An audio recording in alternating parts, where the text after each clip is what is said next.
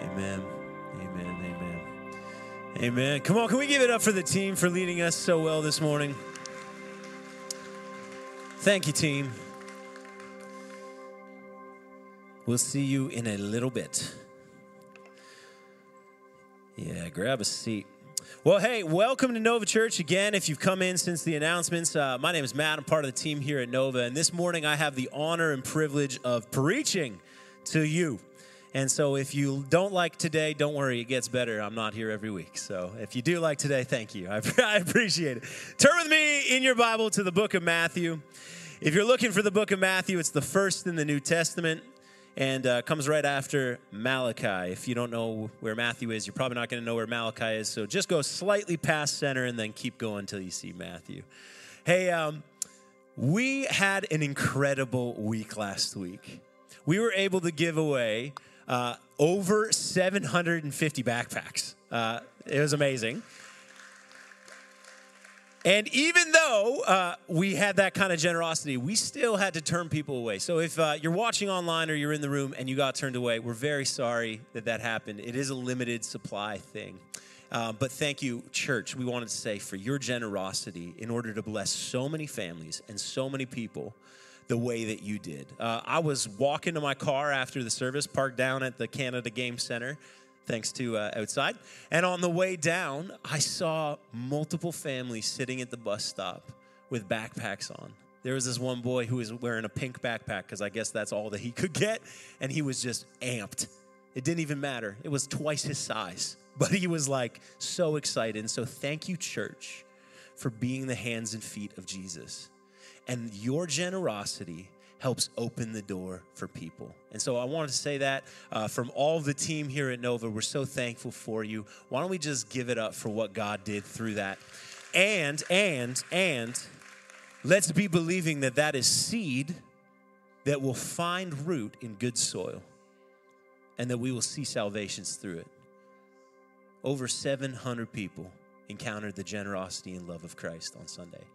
So let's be believing for that. All right, you ready to read? Matthew 11. All right, we're going to read this verse together. And this is an invitation of Jesus. You know, it's funny, I often preach messages where the feedback afterward was, that was pretty serious. That was pretty heavy.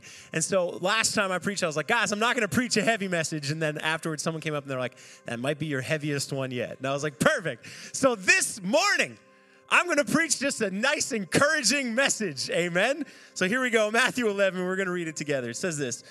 Then Jesus said, come to me, all of you who are weary and carry heavy burdens, and I will give you rest.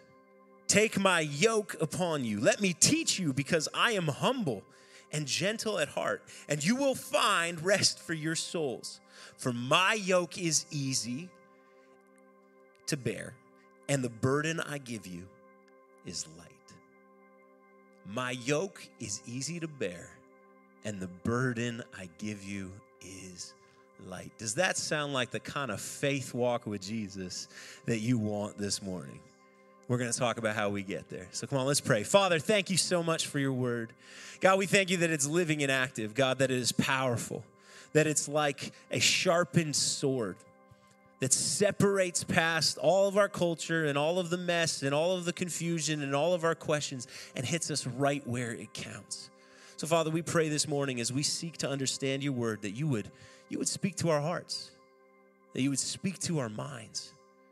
God, that my words would fall to the floor and be forgotten, but your truth, your conviction, your encouragement would take root in people's hearts, and that it would grow up to be something that ends up being fruitful in our lives. Help us flourish, Lord.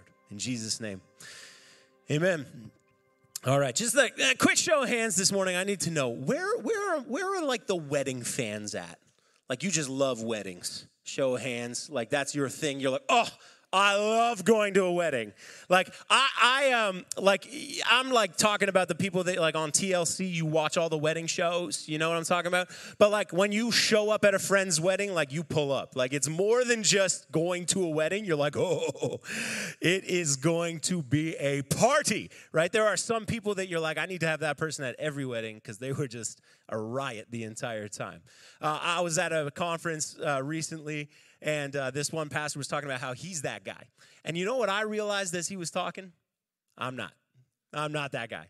I love, don't get me wrong, I love the moment in any service where two people come before God and say, we are committing to each other for the rest of our lives in accordance with what you ordained with Adam and Eve back in Genesis. I am there for that. That is my favorite part of the wedding.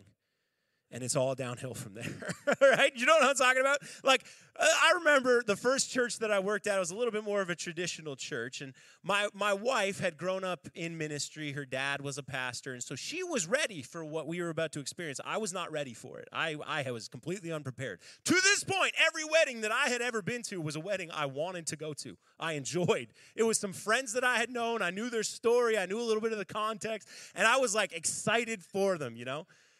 But this wedding was more like, you know, we got invited because we were the pastors. And so it was like someone at the church's kid. And like, I had never met the husband, period. And I had only talked to the bride for maybe about 4 minutes. And if we're being honest, I probably talked about coffee the entire time. Like, it was one of those things, right?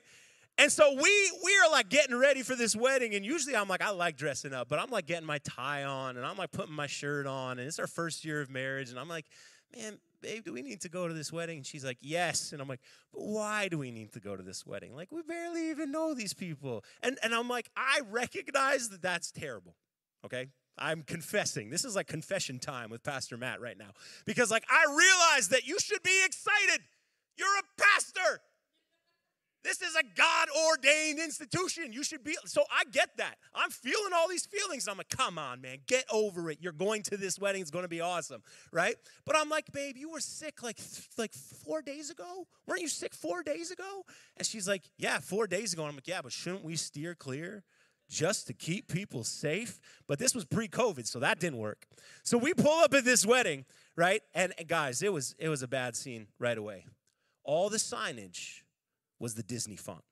You know what I'm talking about? Like, you pull up at that wedding and you're like, whoa, this is going to have some fairy tale magic in it. I can just tell. And you pull up and it's like the menu board is in Disney font. The seating chart, Disney font. You know, every part of like, welcome to so-and-so's wedding, Disney font. And I was like, oh.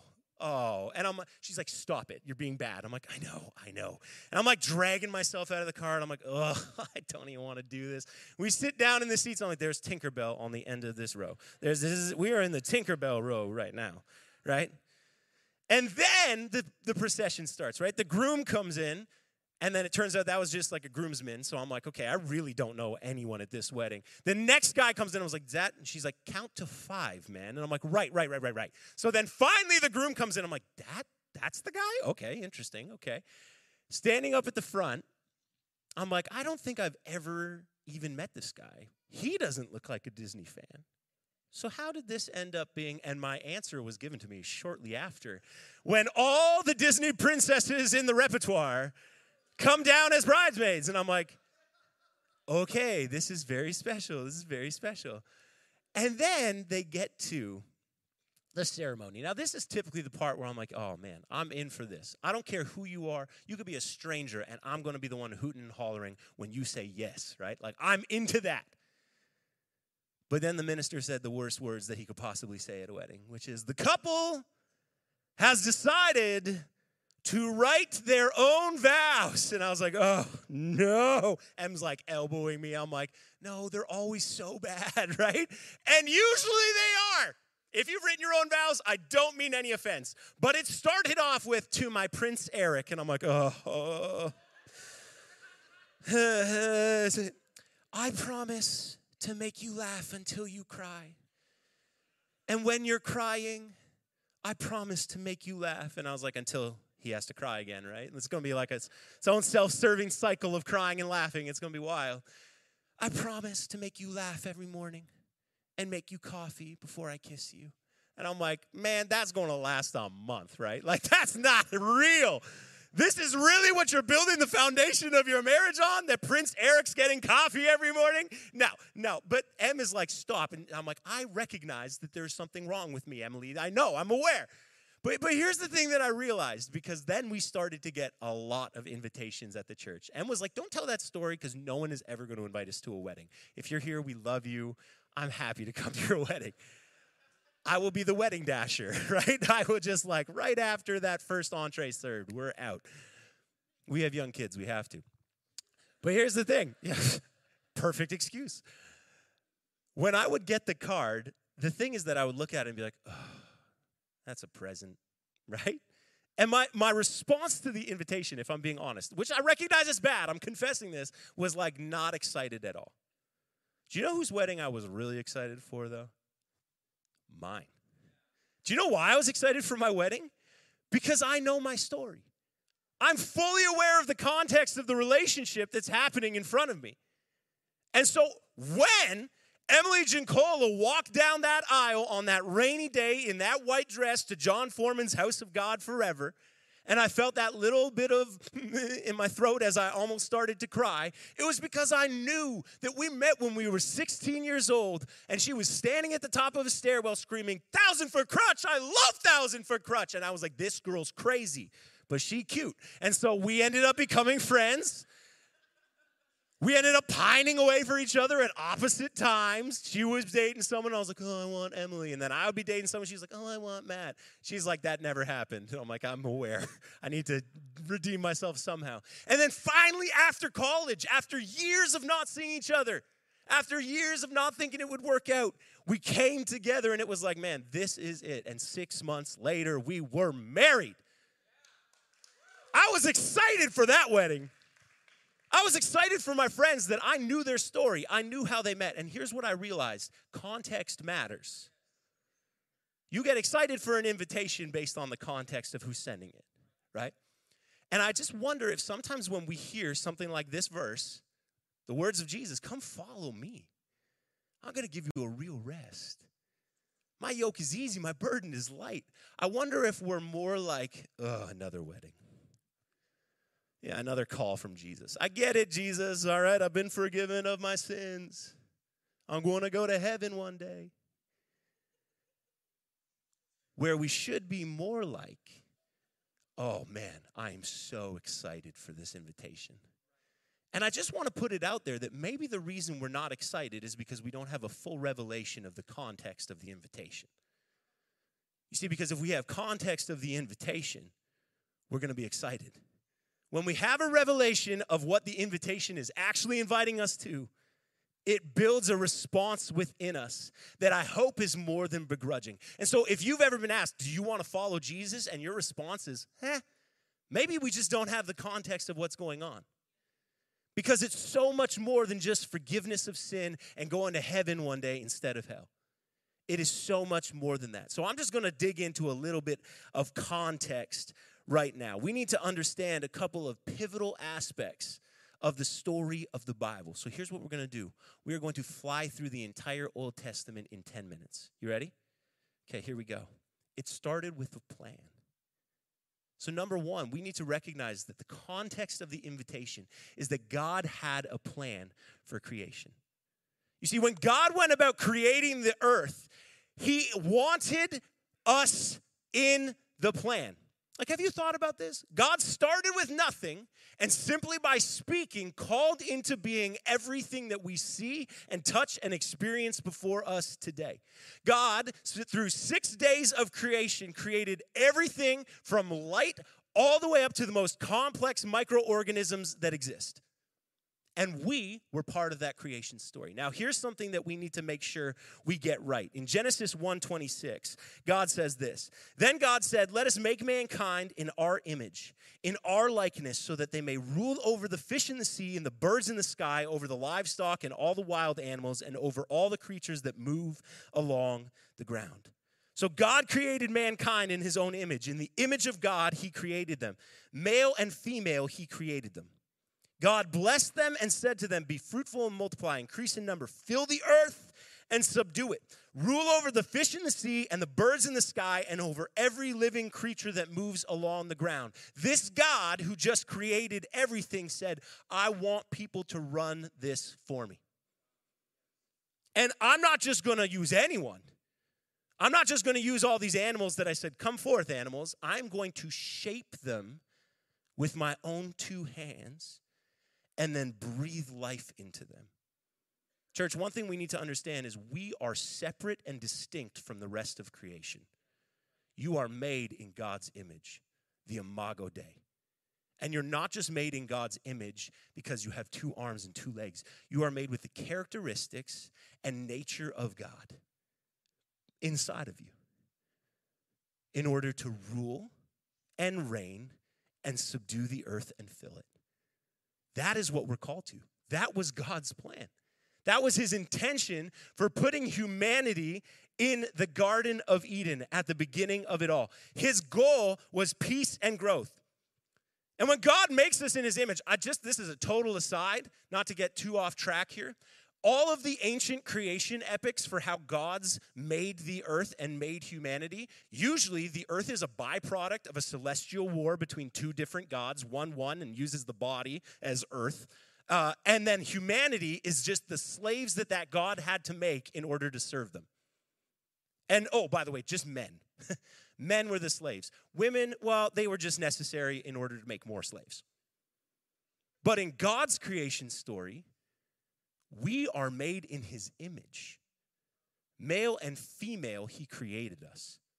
Even where Adam is used to make Eve, the rib is taken out of the side of Adam, which is communicating that woman is not under the foot of a man, but a partner to do the work that God is calling us to. This is an ancient creation epic that at the heart of it has equality, dignity, and honor. That God created us to rule and reign the earth. That he had a good plan for us to flourish. That was the plan. The plan was for us to experience relationship with each other, relationship with God, and to bring forth beauty and creation from the earth, the way that God did when he spoke. It actually says that Adam and Eve were naked and felt no shame. They were completely vulnerable with each other. Complete open relationship. Nothing hidden. But there was a problem. If there was a plan, there ended up being a problem. God puts Adam in the garden in order to work it and take care of it, and he creates these 2 trees, the tree of life and the tree of the knowledge of good and evil. And then he says to Adam, I've given you every tree for food. Eat anything you want except from the tree of the knowledge of good and evil. Now notice, if you go back and read this in Genesis, that God does not say you can't eat the tree of life. What that means is that God actually intends for us to experience life and life abundant. Eternal life was created for us in mind. And he says, but the knowledge of good and evil, the way that you define good and evil, what is and isn't right, you don't need to know that. You leave that to me. Because if you take that knowledge into your own hands, you are going to misuse it. So don't touch it, because it's going to kill you. And Adam's like, got it. That's great. And all of that works out really well until this personified evil in the form of a serpent that we call Satan, who Jesus calls Satan, comes to Adam and Eve and attacks them. Now, how does he attack them? He doesn't attack them with a stick. He doesn't attack them with a rock. Instead, this is what he does. Did God really say that you would die? He's talking to Eve in this moment. Eve's like, oh, we're going to die if we eat that fruit. And he's like, no, you're not going to die. No, you don't understand, Eve. God's holding out on you. He doesn't want you to be like him. He's holding you back from fun. He's holding you back from experience. He's holding you back from joy. No. You surely won't die. He deceives her. And it's by defining good and evil for themselves that humanity falls. Instead of taking the life that God gave us, we end up going, no, I'm going to define good and evil for myself. I'm going to tell what is right and what is wrong.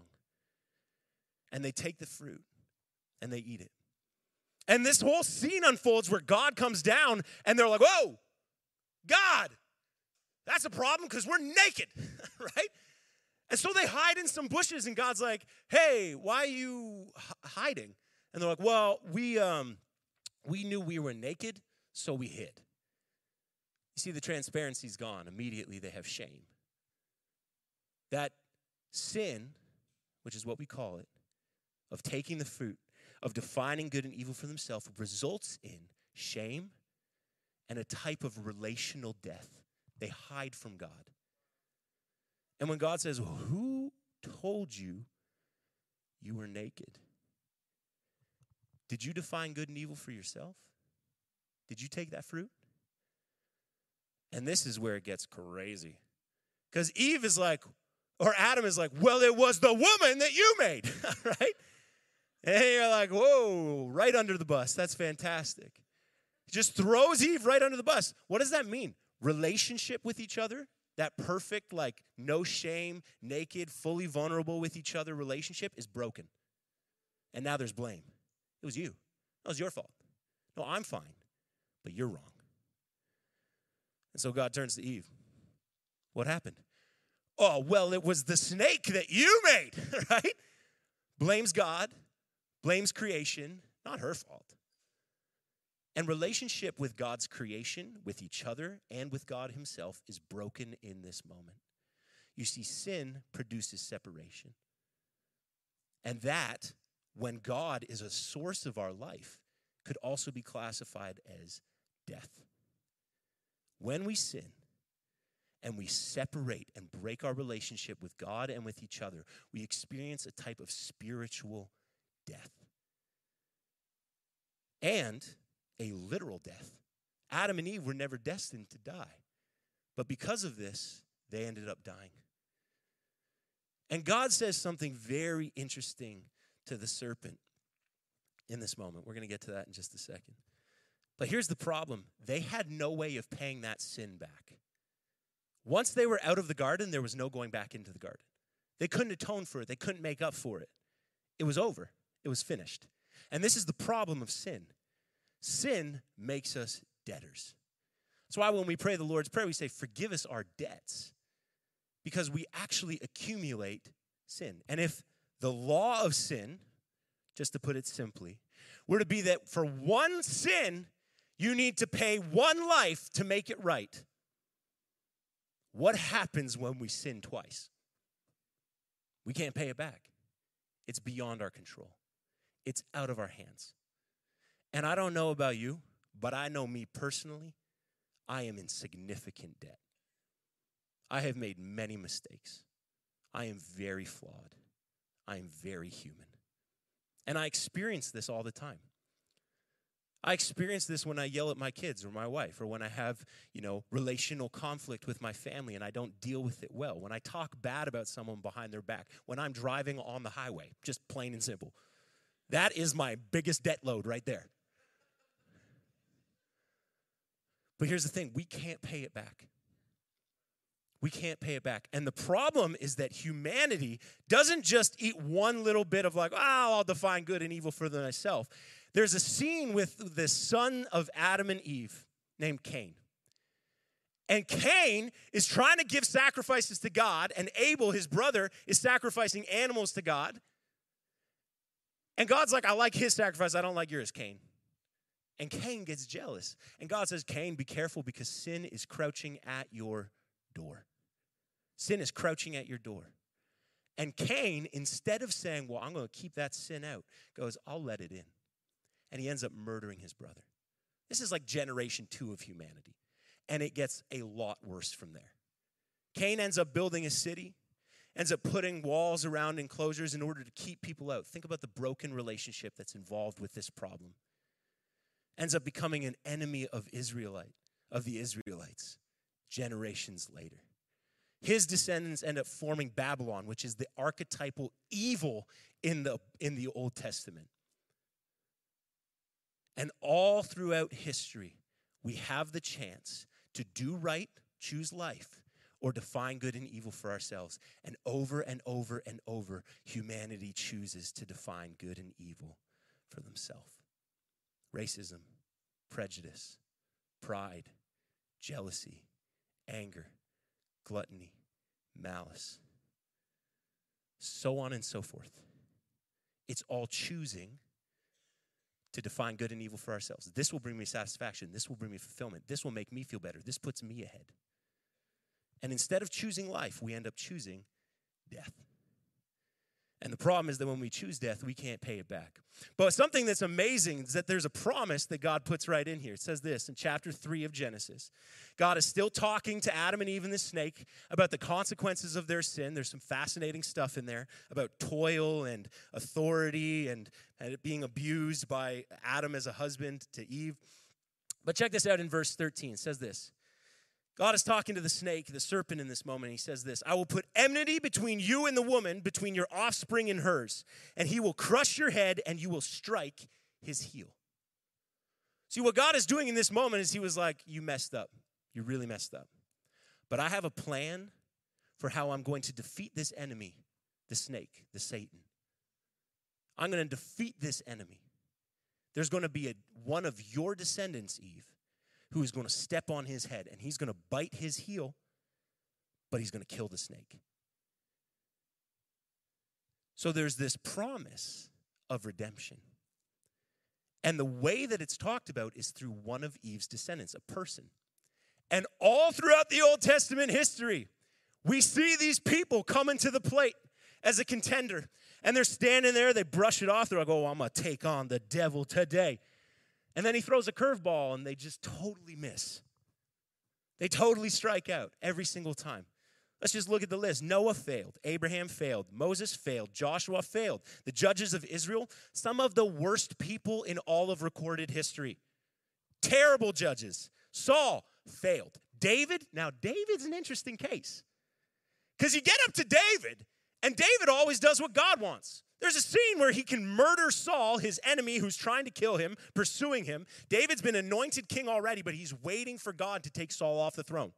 And he's in a cave with a knife behind him. And he's like, this could be my moment. Sin is crouching at the door. But instead of defining good and evil for himself, he goes, no, you're God's to deal with. I choose life. I choose your way, God. You deal with Saul. You see what he does? He overcomes the temptation of sin crouching at his door. And so you're like, this could be it. The warrior King David, a man after God's own heart. And then he doesn't go to war and do what he's supposed to do. See, sin was crouching at his door. David, you should probably just take it easy this season of war. It's a weird thing to say, right? This war season, you should probably just take it easy. Just sit on the couch, man. You've been working hard, David. You know what? Go for a walk outside. Just take a look at your kingdom. So he's like, okay. He goes and takes a look, and he's like, oh, look, a naked woman. I want her. Oh, she's married. Oh, well, that doesn't matter. I want what I want. I'm going to define good and evil for myself. And what ends up happening is that Uriah the Hittite, he gets Bathsheba, this woman, pregnant. Uriah the Hittite comes back from the front because he's like, ooh, I got to cover this up. He's like, hey, Uriah, can you just go and know your wife in the biblical sense? And he's like, no, I can't do that, David, because all my brothers are still fighting on the front lines. He's like, you're right, man. You're such a man of honor, Uriah. We'll try again tomorrow. Tries again the next day. See, sin is crouching at Uriah's door as well. But Uriah goes, no, that's not right. I'm not going to do that. Even though he's a Hittite, he's not covenantly in with Israel. And so David goes, you know what we got to do? Let's put him at the front line of an advance on the strongest part of our enemy's wall to make sure that he dies. And 17 Israelites are killed in that attack. And when his general comes to tell him, David goes, but tell me about Uriah. Is he? He's dead, David, but so are a lot of other people. Well, that's okay. See, David failed. Because when sin was crouching at his door, he let it in. And now he's in debt. How many sins did he really get into there? Let's just say he was perfect, which he was not. He is now significantly in debt. So he wasn't the one. He wasn't the king. And his boys, let me tell you about his boys. They were real bad. As the kings of Israel, they end up getting to the point where they are sacrificing children in Israel. Sacrificing to other gods, to Baal and Ashtoreth. They are making a mockery of their covenant relationship with God. And it gets so bad that God says, I got to take you out. He uses these people called the prophets to give the promise, to remind them there's one coming who is going to crush the head of the snake, but you got to wait. They use all this beautiful imagery about this living water flowing from a source through the city, turning a city which cuts people off into a garden city that everyone can come to find refreshing. There's a promise of one who is still to come. And time again, people fail and people fail and people fail. Until it leads to one person.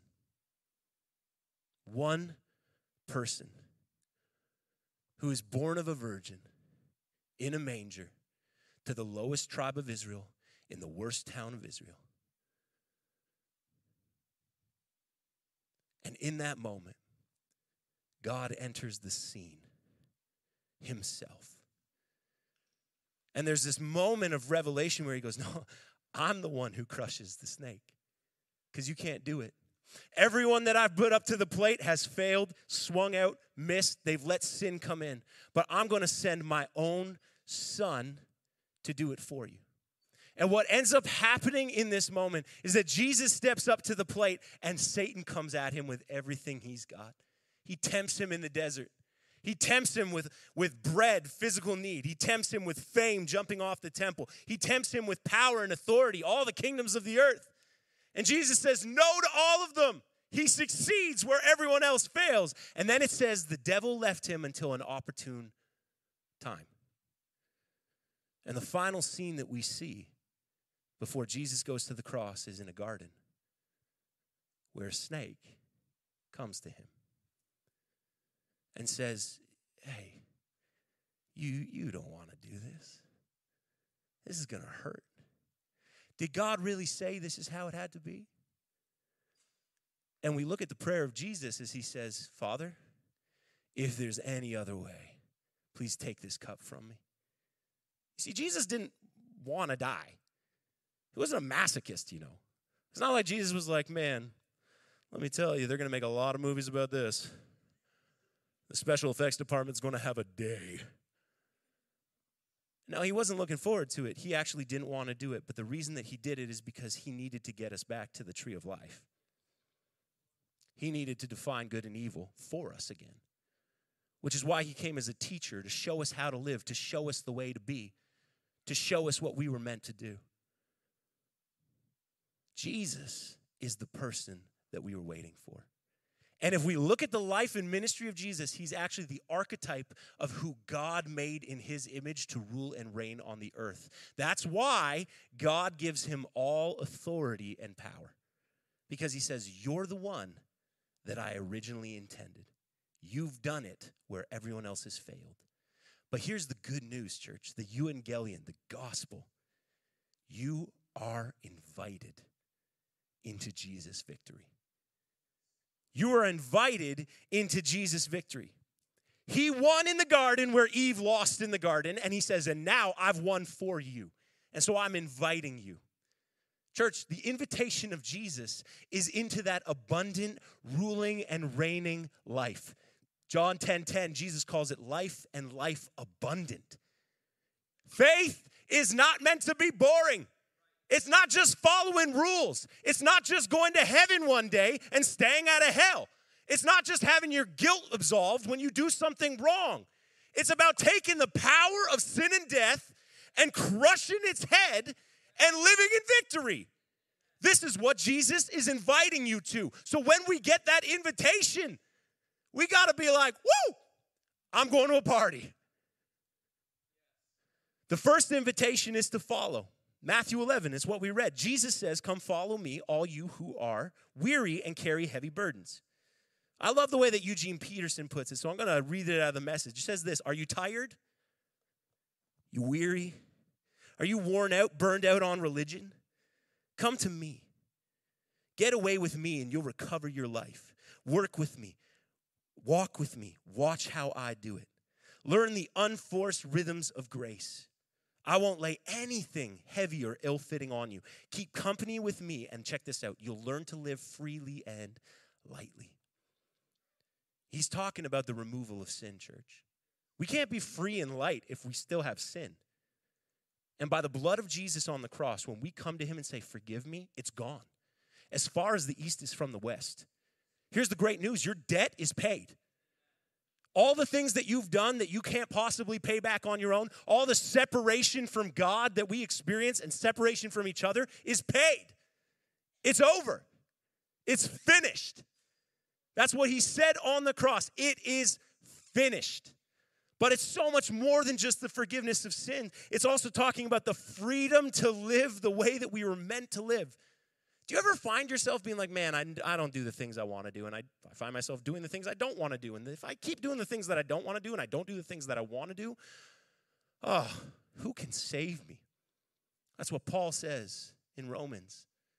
And then the next chapter he says, thanks be to Christ Jesus, that in him there's no sin.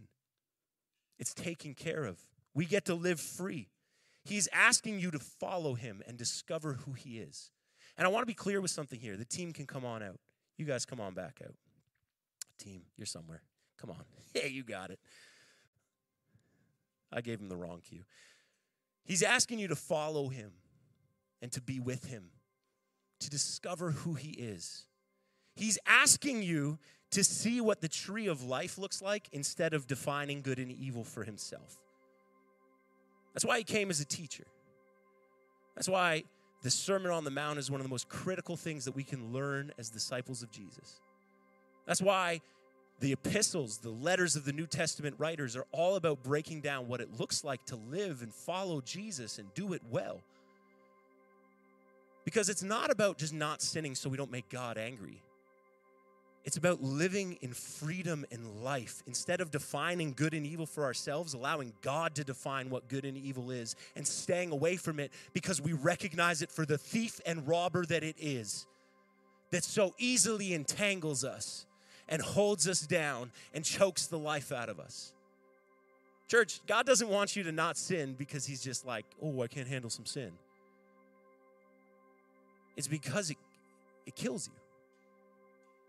It kills those made in his image. It robs you from the plan and purpose that he has for you. So his invitation is to follow him and discover who he is. But at some point, as we follow Jesus and we discover who he is, that means that we're going to have to submit. Now, I know that word can be loaded because it carries a whole bunch of power dynamics, abuse throughout history. But the way that Jesus uses submit is a little bit different. We can read it together in Matthew 16:24. It says this, Jesus said to his disciples, whoever wants to be my disciple, walk with me, work with me, watch how I do it. Be with Jesus, become like him, do what he did. Must deny themselves and take up their cross and follow me. He's saying, be done defining good and evil for yourself. Be done eating that poisonous fruit. And step into the life that I have for you. Yeah, I know you want it. It's because you're broken. It's because that image that I made you in has been shattered. Your relationship's broken to me and to other people. It's because your appetite has gotten wrong. You have disordered desires. But I'm calling you higher. Stop living that way. Do you know how many times Jesus heals someone and says, now go and sin no more? We're like, oh, Jesus is light on sin. He's not. If he was, he wouldn't have gone to the cross. He would have been like, wow, it's fine. He fulfilled it for himself to bring us back to himself. He's dead serious about it. We're invited to submit to God and his way of doing things. Paul in Romans 12:2 says it a little bit differently. He says, in light of all of this, I plead with you to lay down your lives as living sacrifices, holy and pleasing to God. Paul's way of putting it is that we stay alive, but we die to our own desires. We die to sin crouching at the door behind us and saying, just take it. It's not going to hurt anyone. It'll make you happy. But when we submit to Jesus, we say, what makes you happy? And do you know what he gives us? He gives us a bite of life. Except instead of fruit, he says, I'm living water. If you drink from me, you're never going to thirst again. I got way more for you than that poisonous fruit. Here, take a sip. I am good. I am the way. I am the truth. I am the life. And what that leads to is he calls us deeper as partnership. You are invited to partnership, church. Matthew 28:18-20 says this. Jesus came and told his disciples he's risen from the grave at this point. He's defeated hell in the grave. He's paid for your sin on the cross. These are the last words that he says to his disciples before he goes into heaven. I've been given all authority in heaven and on earth. Therefore, go, make disciples of all nations, baptizing them in the name of the Father, the Son, and the Holy Spirit. Teach these new disciples to obey the commands I have given you. And be sure of this, I am with you always to the end of the age. Church, compare and contrast that to Genesis 1. Go, be fruitful, multiply, fill the earth and subdue it. I give you authority. It's a new creation. He's calling us back to the plan, church. And whether we partner with him financially by giving of our finances in order to build what he's doing, whether we partner with our time by volunteering in our local church, whether we partner by bringing backpacks so that kids in our community can walk into school in September with their head held high and dignity and honor on them, or whether we're stepping into partnership in personal discipleship to Jesus, walking into our work saying, Holy Spirit, where are you at work today? He doesn't want it to just be this big institution doing the work, church. He wants to work in your life. He wants to partner with you. You know why? Because that was always the plan. You were made to be a ruler and a reigner on the earth who fills it and subdues it, who brings forth the beauty and the life and the promise of his creation. And that's still called what we're called to do.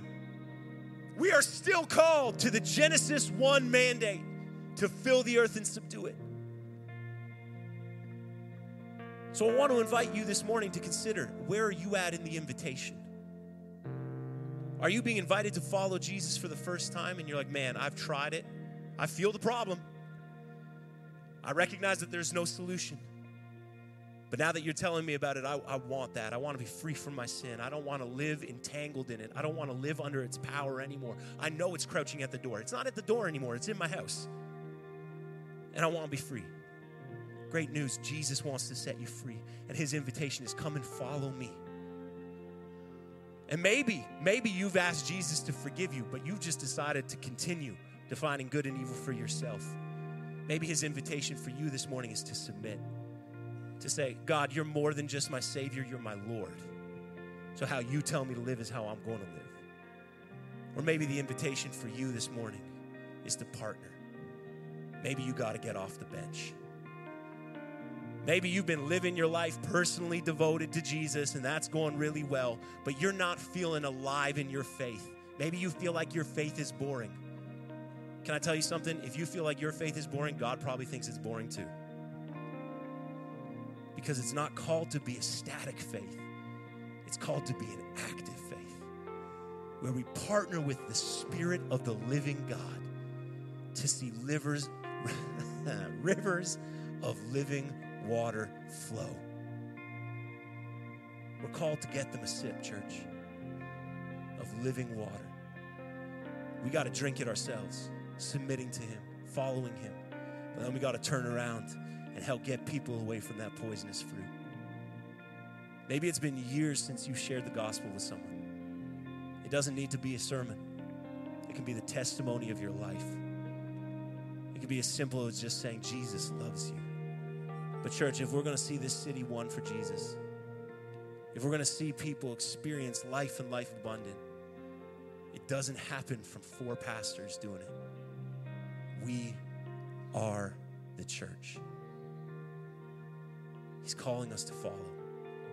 There's an invitation before us.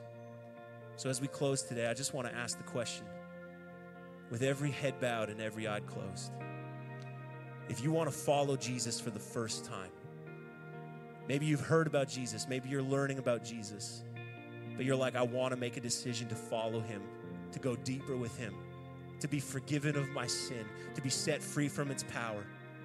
Would you just lift your hand high enough and long enough for me to see it? Yeah, I see that hand. I see that hand. I see that hand.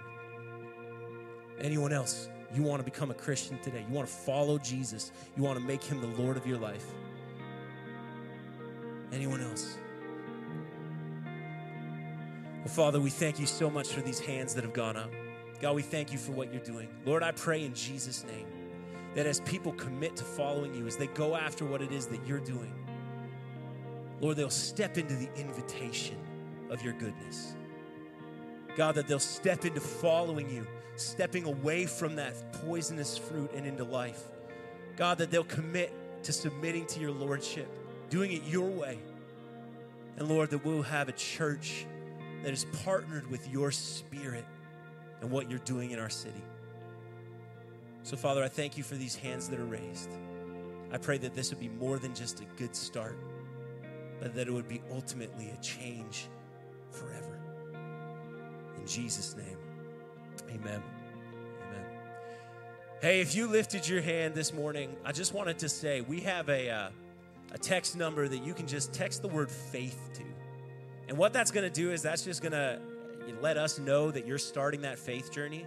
It's going to help us resource you to walking that out, because you may be like, I have a billion questions. We want to answer them.